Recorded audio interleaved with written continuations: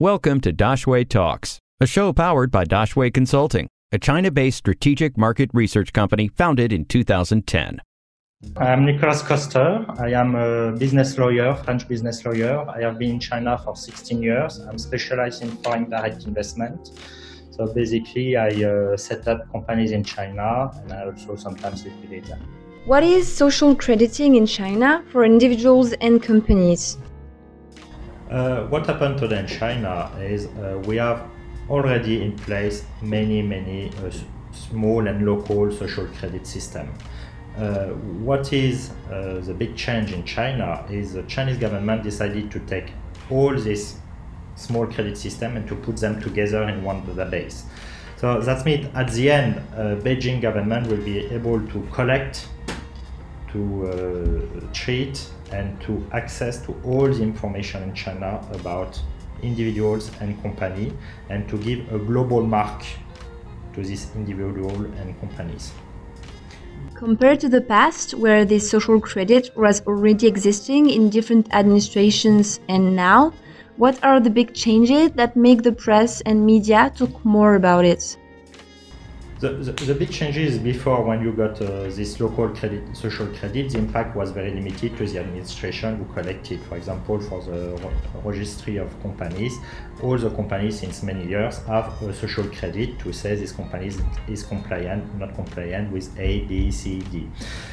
Today or next year, when you are not compliant with one administration, you will have an impact on all the administration in China. So that means local impact will become global. What are the consequences that we can expect as an individual and as a company of this new system in management and life in China? I think for individuals, the big aspect will be you will not be able to cross the red light anymore.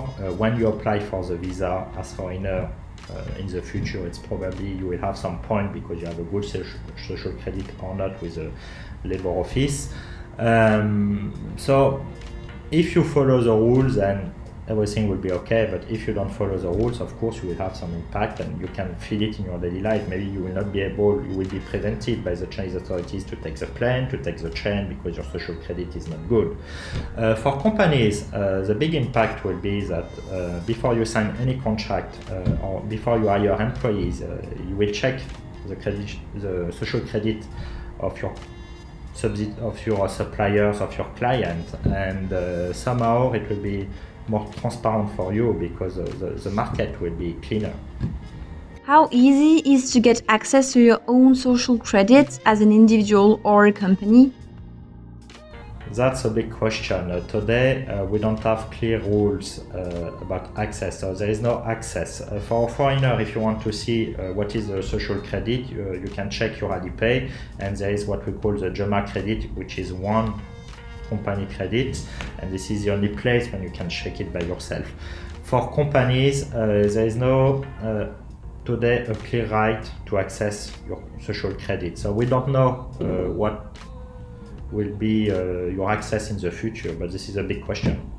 How much do we know about corporate data, private data, e-commerce data, and bank data, which are going to be taken into account with the social credits?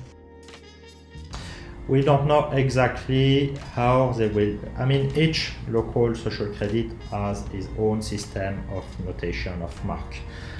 So the question is what will be the balance between a mark from the tax office and a mark from the company registry. We don't know how they will make it to get a final score. And that's an issue. Today we don't have any information. Any questions? We will find an expert to answer them.